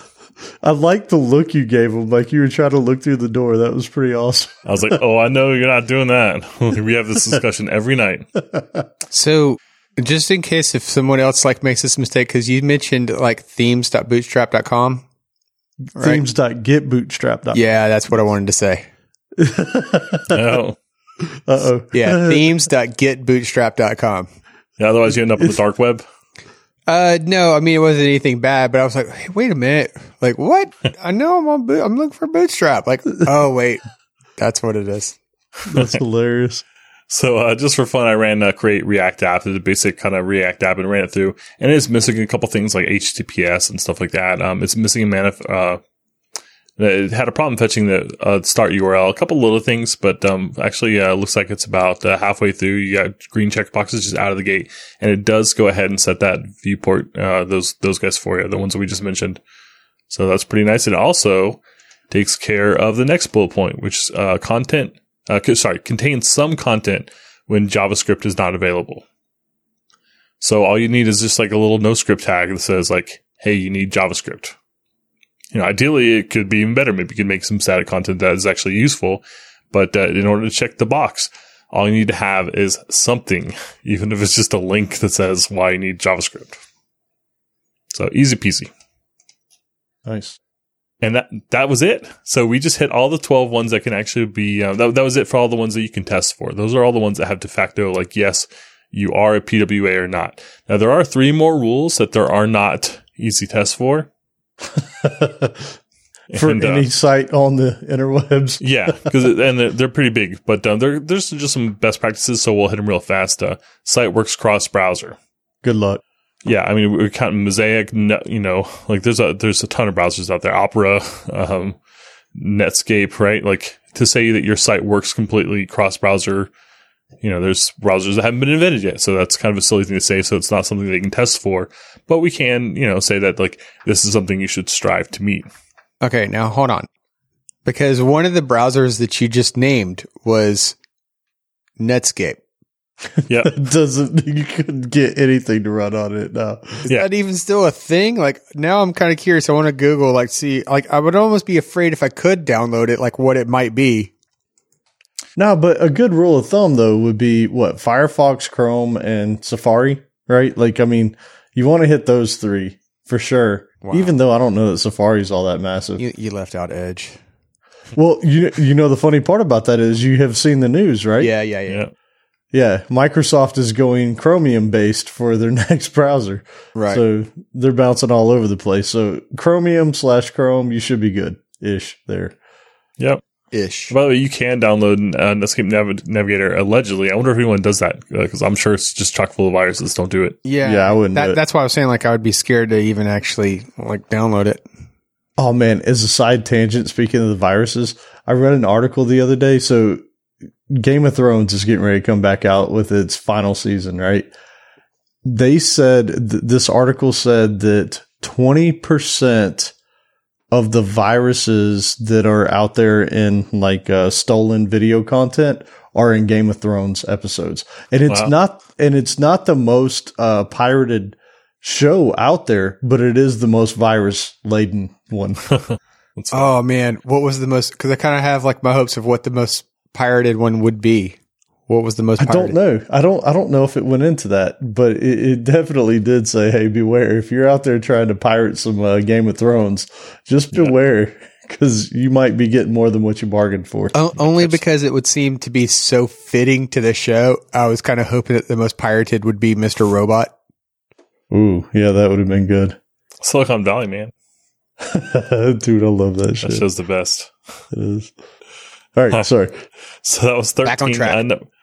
Number 14 is page transitions don't feel like they block. And that's that word feel that's really important there. That's something if you ever click the link and, like, things go white, or maybe you click a link and actually white would be better. You click a link and you're like, wait, did I click that or did I miss? You go to click it again and it loads or whatever, you misclick something. And so they're basically advice. They've got a nice big paragraph here on the kind of their advice, but basically show a loading. If you can transition to the next page, maybe show what they call a skeleton screen, which is kind of like throw some color up there, throw some like kind of stretched out, blurred, small images, and get things moving so the user at least feels like they're going somewhere, so they don't have that kind of moment of worrying whether or not they click the link.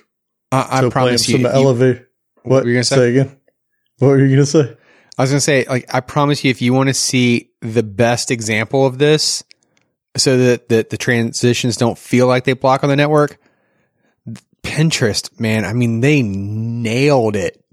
Like, you could scroll and scroll forever, and it's just like the images just load up, and as soon as you're like, oh, let me click that image, it just, boom, full screen, you're already there with all the other suggestions. You're like, how did it do it so fast? Yeah, I've heard, I know the guys on Syntax were talking about PWAs, I don't know, back in November or something. And what they would talk about doing is, like, if you click on a thumbnail or something, like, rather than going and fetching the new big image version of that, like, go ahead and just take the thumbnail that you've already got and use that and maybe blur it and stretch it. And so it kind of takes up the width that the larger image is going to occupy once it gets loaded. But this is like a nice kind of cheap and cool looking way of, using what you've already got in order to have an immediate transition. Yeah, but they're still getting all the thumbnails for the images that would show up on that page, but below, though. That's my point. Yep. And sometimes we'll even do things like, like they'll start preloading. So if you like hover near an image, it might start going and grabbing the next one. Like I'm not sure what they're doing here, but those are the kind of techniques that a lot of websites are doing. I can't use Pinterest because I go there and it like gives me like 50 prompts to log in or create an account or, ugh. And I like, I use Chrome to delete all of those, of course, but now I can't actually get to the pictures. Dang it. Well, I'm telling you, like if you're listening, that's a stellar example of point 14. Yeah, they've done a nice job. Yeah. And also, if you go to Pinterest, you should follow me because I've got a nice Transformers board. As one does. Disguise. As one does. So, all right. So the final, number 15, each page has its own URL. You can imagine why this is kind of hard for them to test, because how do you really say what's a page and what's not a page, especially if you're in a JavaScript heavy app. But the idea there is that you're able to link and share. And that's something we didn't really touch on too much when we talked about like native apps. Is like if I've got like the Starbucks app or something and I want to send you my favorite drink or, the store location I'm at, that can be pretty awkward, especially if you don't have the Starbucks app on your phone. So it's up to those app developers just to kind of make that situation work and make that easy. But if you've just got a web page, then I should be able to use copy whatever's in that URL and send it to you. And assuming there's no user restrictions or anything, like you should be able to get that in the browser of your choice. You shouldn't have to have the app installed. And same thing here. So if each page has a URL, I should be able to send you a link, should be able to copy it in any number of ways and send it to you. And you should see the same thing that I'm seeing, or else you should see something that lets you know why it's different. So now it's almost like because that one kind of felt Jamstacky. Yep. To me. Yeah, that's the most ambiguous one. Because what's a page? Well, only because like I remember when we were talking about Jamstack, right? Like you could go to a page, every page was already like pre-rendered, right? But then like if whatever your entry point was, like only the content would change, was actually being fetched. So, I mean, I know that these aren't the same topics, but yeah. Yep.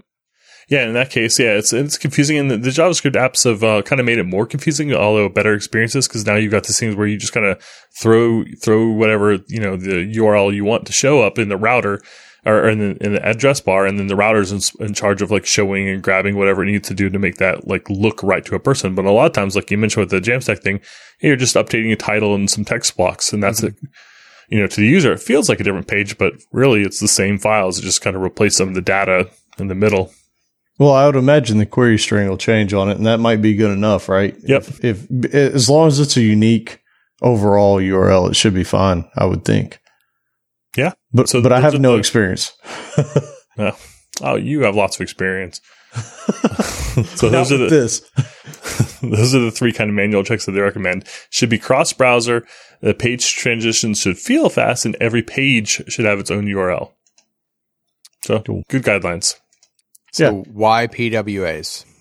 Yep. Final stretch here. So we mentioned PWAs offer you a couple benefits over like normal websites, like showing up in app stores or being installable, push notifications. And additionally, some of the best practices are things you should be kind of doing anyway. So the question is then, if you've got a website, if you've got a web application right now, why wouldn't you go the extra mile to make it a PWA? Well, really, is it a mile though? It's more like, why wouldn't you go the extra distance to check your mailbox? Like it's that close. It's really not a mile. Yeah, you say that, but I haven't gotten my mail in like at least 2 days. I mean, wow. There's nothing in there. Fine. So it's interesting. I mean, I think the answer would be like, you said we have a WordPress site. Thanks for publicly saying that so that everybody will attack us now. Attack. But I mean, it does make it to where if you're using some sort of third party system, it might be a little bit more difficult, right? Like I think we could do it pretty easily, but if you don't completely control the source code, that does add an interesting challenge, right? Yeah, and there's definitely applications, like if you're going through, some sort of service or whatever, or maybe some sort of older framework that doesn't support it, and that kind of stinks. But when you look at those like 4 high-level kind of categories that we talked about, like should your site be fast and reliable? Well, yeah. Should it be installable? Well, why not? Because it really is just a couple of small, we need manifest, we need a service worker, we need HTTPS. It's just so easy.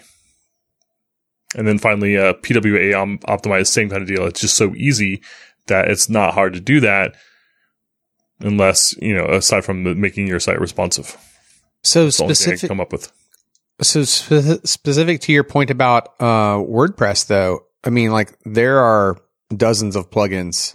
Like so, WordPress itself, like you can have a WordPress app or a site and make it a PWA. Oh, you can have a WordPress site and make it anything. Like somebody's written a plugin to make WordPress do anything. I mean, let's think about it though. Like even if because you might like maybe you're listening and you're like, well, I don't feel comfortable installing a plugin for that, right? I mean, how little we talked about, like really the code that you have to write that we talked about was the service worker, right? Mm-hmm. That might be the only new code that you might not already have because hopefully you're already responsive. So like that's a lot of that manifest. I mean, do we call that writing code? I mean, maybe. I don't know. Kind of sets icons in a couple colors. Yeah. I mean, like there's not really that much involved in it. So like all it would take is write that service worker and make sure that little bit of code is included on every page. So yeah, I mean, WordPress is probably a bad example because they really do make it easy to do stuff. Like if you have a template, usually there's like a pluggable head section at the top where you can put your script tags for referencing your service worker and all that kind of stuff. And your, I think there's the viewport meta information. So yeah, you should be able to turn your entire site into a PWA without a plugin, to Mike's point, right? So that should work. But, maybe you're using some other software to generate your website and it's just not going to be as easy. Who knows? But yeah, I think to Joe's point is, all these are like sort of really good practices anyways, right? Even if your goal wasn't to go and become an installable app, like it kind of makes sense to have a 200 the 200 response doesn't make any sense if it's not installed because people wouldn't even be able to hit your site, right? But like the HTTPS and all those other things, like that's good stuff. Yeah, I'm with you. So, like one of the questions that I had, like as I was preparing for this episode and everything, like one of the thoughts that was going through my mind was like, how does this impact Apple and the App Store? Right? Because they've made so much money in like what iPhone came out in 2007. When did the App Store come out? Like, a year or two later. So over a decade now, they've just been like making a killing on the App Store because they're getting like 30% of everything, right? Of every, if the app has, isn't free or right? Subscriptions within the apps. Yeah. So now you have like Microsoft, right? Who's just adding these PWA apps to their app store and there's no charge there. And if like, let's live in a world, let's pretend we live in a world where PWAs became the norm, right? Like this was the way things were done, right?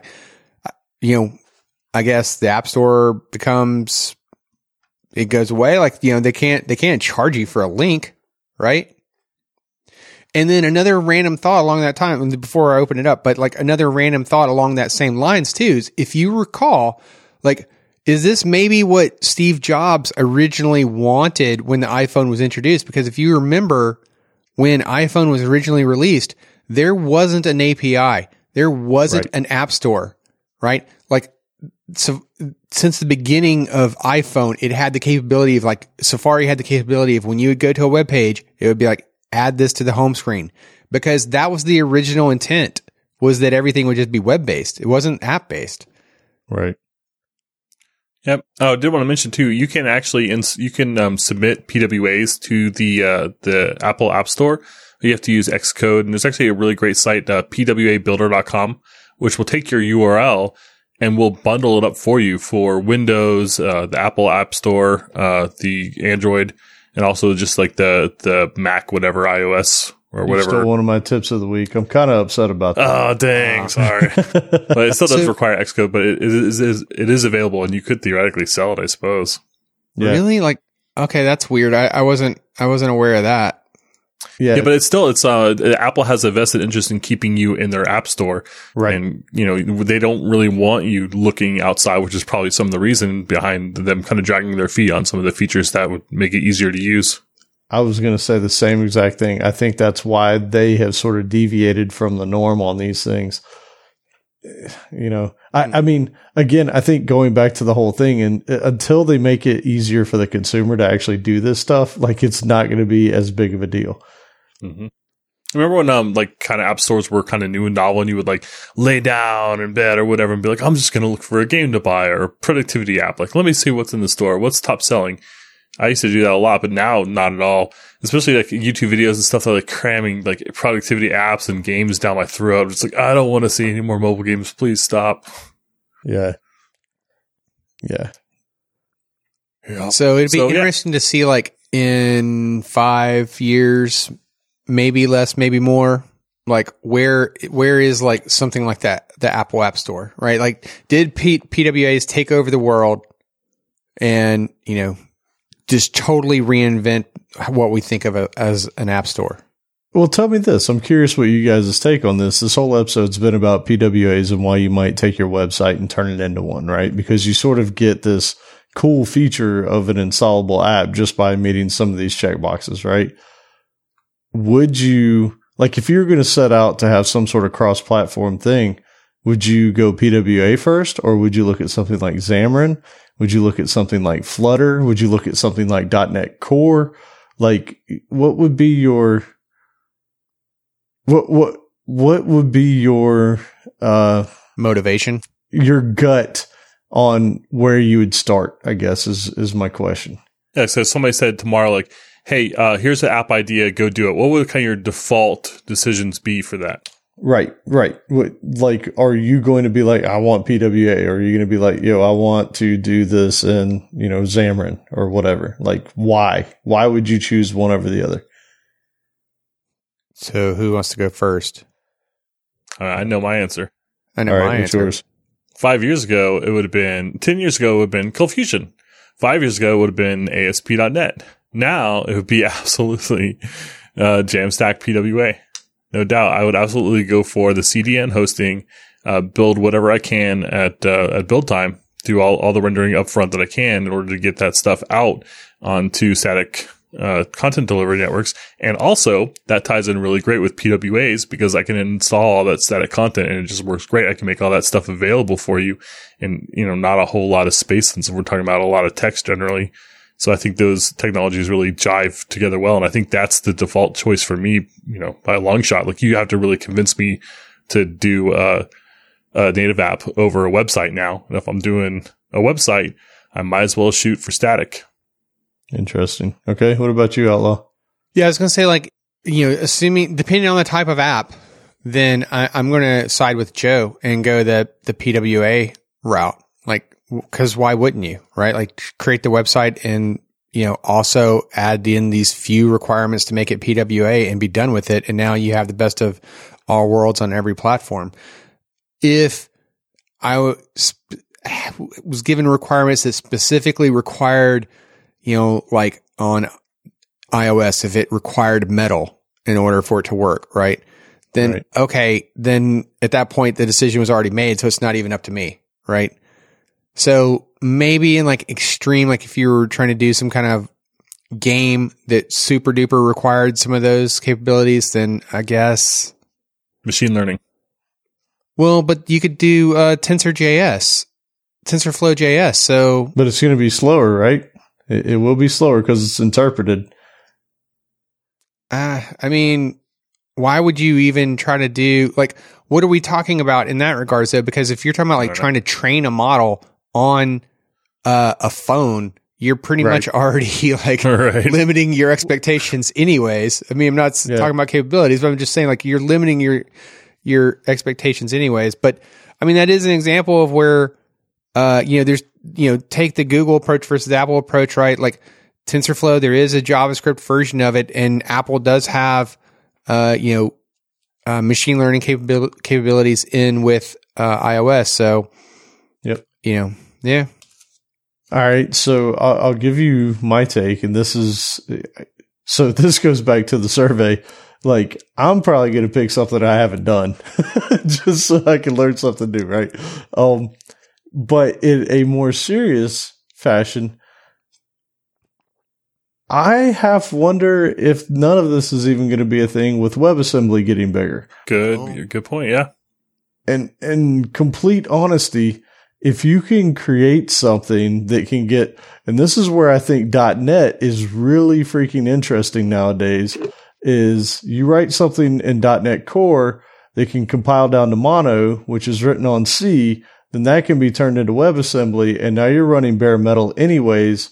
And, you know, the Microsoft .NET platform is really making some interesting decisions with how they're approaching things, like with Blazor and all that kind of stuff, right? So maybe PWA is a day late, dollar short, is what you're getting at, like, or maybe it ties in with some of this stuff. I don't know, but it's interesting because things are changing so fast right now, and there's so many technologies just kind of being flopped down all at the same time that it's hard for me to say. But I would think that I would probably at least look at what can target WebAssembly, because if it can run that, then I mean, technically it could be a PWA, it could be a website, it could be whatever you want. I mean, heck, they got full blown video games working on it, right? Like, I think Tanks runs in WebAssembly.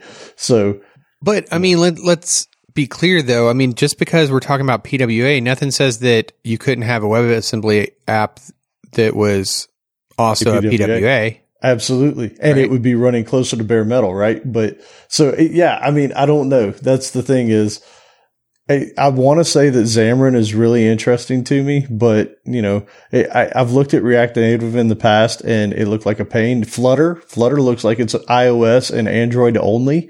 So it's not truly cross-platform. It's cross-mobile.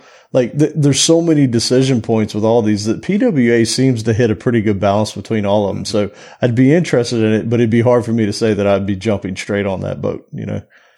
So what you're saying is it's, you know, PWA is a great choice. Otherwise, you know, WebAssembly and Blazor is, you know, is really strong, really strong competition there, and maybe not even competition, but works together. So if you were to come up with, say, like a Blazor or something, then you'd be in a great position to Blazor, Blazor fight that battle. Yeah. So, yeah, I don't know. Really cool stuff. And I mean, this was an interesting exercise because I didn't know this much about PWAs, and now I understand why it's kind of a cool rage, but I do feel like they need to fix some of this garbage. Well, and yeah, Joe Zack has no tip of the week. I guess if I guess if you were to do a PW app in Blazor, though, could you call it a PWAB? A PWAB Blazor? PWAB. PWAB Blazor? No, just PWAB. PWAB. PWAB. Yeah, man. I mean, if we're trying to like make up terms here, you know, why not? All right, let's buy the domain now. So we're gonna have a bunch of links to some resources that we like for this episode. Bunch. Yeah, just a few. And with that, Joe will desperately try to search for his as we head into Alan's favorite portion of the show. It's the tip of the week. Tip of the week. Yeah. So unfortunately, Joe stole my first one, but it's worth checking out. So pwabuilder.com actually has a thing where you can put in your website and it will try and bundle up your thing. Like I'm putting in coding blocks right now. I'm going to hit start and it will generate a manifest. It'll generate a service worker. It'll check your security to make sure that you're using HTTPS and all that. So it will actually try and bundle up the application for you so that you can deploy it, which is really cool, right? Like, I like not having to do that much work, and that's amazing. So the next one that I think is really cool as well is, so we mentioned that the manifest files, you know, no big deal. There's only a few things there, right? Until you start looking at the fact that Android needs certain things. And if you have different screen resolutions, that you need different pixel densities for the images and all that. There's another website called realfavicongenerator.net. And it sounds like it's all about favicons or favicons, but it's not. You can actually have it generate your manifest file, which is really cool because you can point it at an image that you have on your local, right? Let's say that you created an SVG for your particular application. So ours would be like our little CB thing, right? it will actually go and generate the PNG files for the various different sized devices.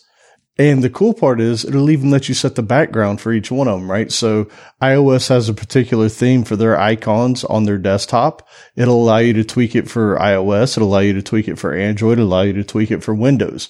So, and it will even give you a visual representation of what those things look like after it generated them. So it's a really nice little checklist to see, hey, did this turn out how I wanted it to on every single platform? And it'll generate your manifest file for you. So it'll create your images, create your manifest. You can copy that stuff and put it directly in your project and you're good to go. So pretty cool stuff. Now here's a funny little bit though, related to your PWA builder. So I was like, oh, I'm going to put in google.com and let it build my PWA. Google.com for all of their PWA efforts failed for the manifest and service worker. Awesome. According to PWA builder. Nice. Well, ours did too, so that's good. Yeah. We're in good company. But, We are in good It's so company. easy, but we priorities. But in fairness, the reason why we failed because we don't have a manifest file and we don't have a service worker file or any of that. So Yeah, Well, but apparently there's a neither plugin does for Google. it. Yeah, we just got to install Super PWA. So maybe by the time you're listening to this, we'll have a PWA and everything will be different. Awesome. Cool. All right, Joe. I think it's your turn. Right. Yeah, well, thanks to Dave Fullett for sending me a great recommendation here on the. Oh, the, I forgot about that. That's right. That's right. I pulled it off at the last second here. I was headed for the ground. Yokes up. Dave mentioned, I asked about a better system for a calendar. I said that I couldn't find one. He sent me the International Fixed Calendar, which is a 13-month calendar with 28 days each, because each month has 28 days. And then there's exactly 1 day left over that's not in any month to make things work. Every day of the year falls on the same day. So if your birthday is on a Wednesday last year, it's on Wednesday for the rest of your life. So anyway, it's a cool calendar. It's International Fixed Calendar, 30 months. It's pretty cool. Let me see if I can figure out what they named the months. But I don't know that I want that though. I mean, do you? I mean, like, if your birthday was on a Sunday, then, I mean, there's going to be some times that you're going to want that birthday on a Friday. I mean, especially, like that 21st birthday, you're going to want that to be on a good day, right? Yeah, but if your birthday is on a Saturday, then your birthday is on a Saturday the rest of your life. Yeah. Yeah. So if you were like, got one of the lucky days, sure. Yeah. Yeah. I can't argue with that. I did, the extra month, by the way, is named Soul, and it basically is in between June and July. I like how my logic was sound and you were just like, okay, that's it.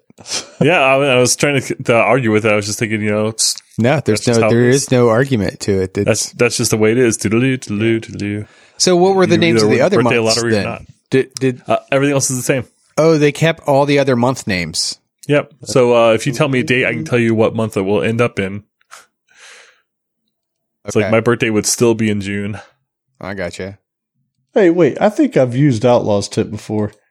I don't know. So let's find out. So, well, there's just two quick ones, and we probably have mentioned some, but I thought like, okay, well, these are worth mentioning. So in our Slack channel, if you're not already part of our Slack channel, you should become a part of our Slack channel. You can head to www.codingblocks.net/Slack. And find the information there to join our Slack. But we have a tips and tools channel there.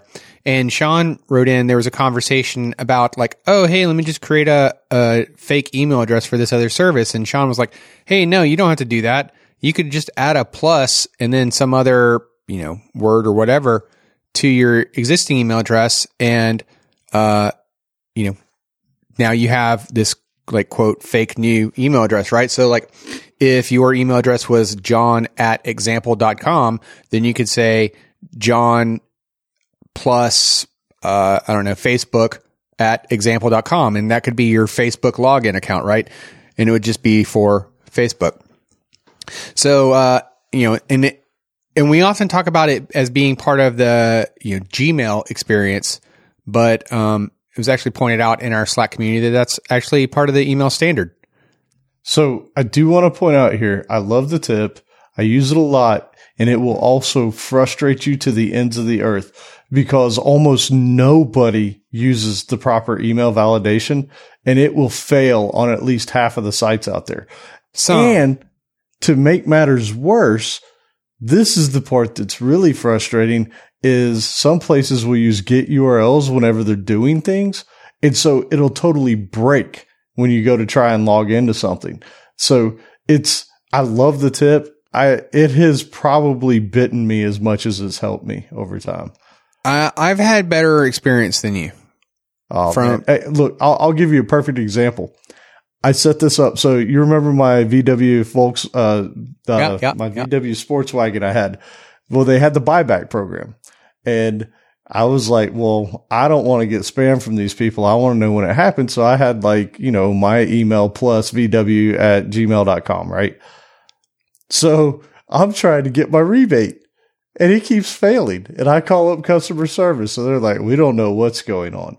And so I start digging through the Chrome tools, and I find that they were encoding the stuff going across. And so it was breaking my email address. So I had to troubleshoot their system to figure it out so I could get my money for the buyback. So yeah, man, there's so many times that I've had issues with it that it's like, man, I've almost stopped doing it because it's such a pain. Yeah. So I guess the takeaway there is use it sparingly on the places where you don't care. Maybe if there's money involved, maybe that's an example of one where you do care. You don't use it. Yeah. There. A lot of money. Don't do it. I don't know. At any rate, it was worth reminding. And then another one that was also worth reminding in that same kind of vein was that, I think we've talked about this before, but, Dave, here you are again. For the record, I had my tip in here first from Dave. Joe's stealing that one too. So he's stealing everybody's tips, but we've talked about how you could snap, your windows in, if you're in Windows 8, 7, 8, 10, you could use the window key and the arrow keys to move the windows around. And now in Windows 10, you can also quarter it to one particular corner. So, just thought it was worth to mention again, especially the fact that you could do the quartering, because I don't believe that was something that we had discussed previously at the time. I think when we had talked about this before, you could only, split screen it to the right half or the left half of the screen. But, that has since been improved. And there was a link that he provided that was oh, hey, here's all the information they need. So I thought it was worth a reminder. And here's the tip I should have given. You should go follow Dave Follett over on dev.to.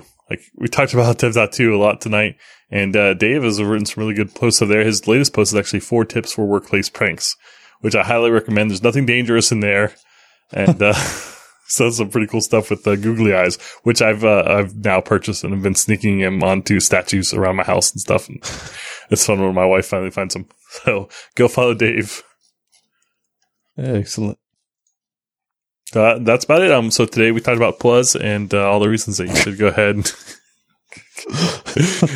go that extra mile to make your website progressively enhanced with PWAs or progressive web applications. So hopefully you're convinced, and if not, that's fine too. All right. Well, with that, subscribe to us on iTunes, Spotify, Stitcher, and more using your favorite podcast app. And like Alan mentioned before, be sure to head to www.codingblocks.net/review and leave us a review if you haven't already. And we would appreciate it if you shared us with a friend. Yep. And while you're up there, go ahead and check out our show notes, examples, discussions, and more. And send your feedback, questions, and rants to Facebook. All right. And make sure to follow us on Twitter @CodingBlocks, or head over to codingblocks.net where you can find all our social links at the top of the page.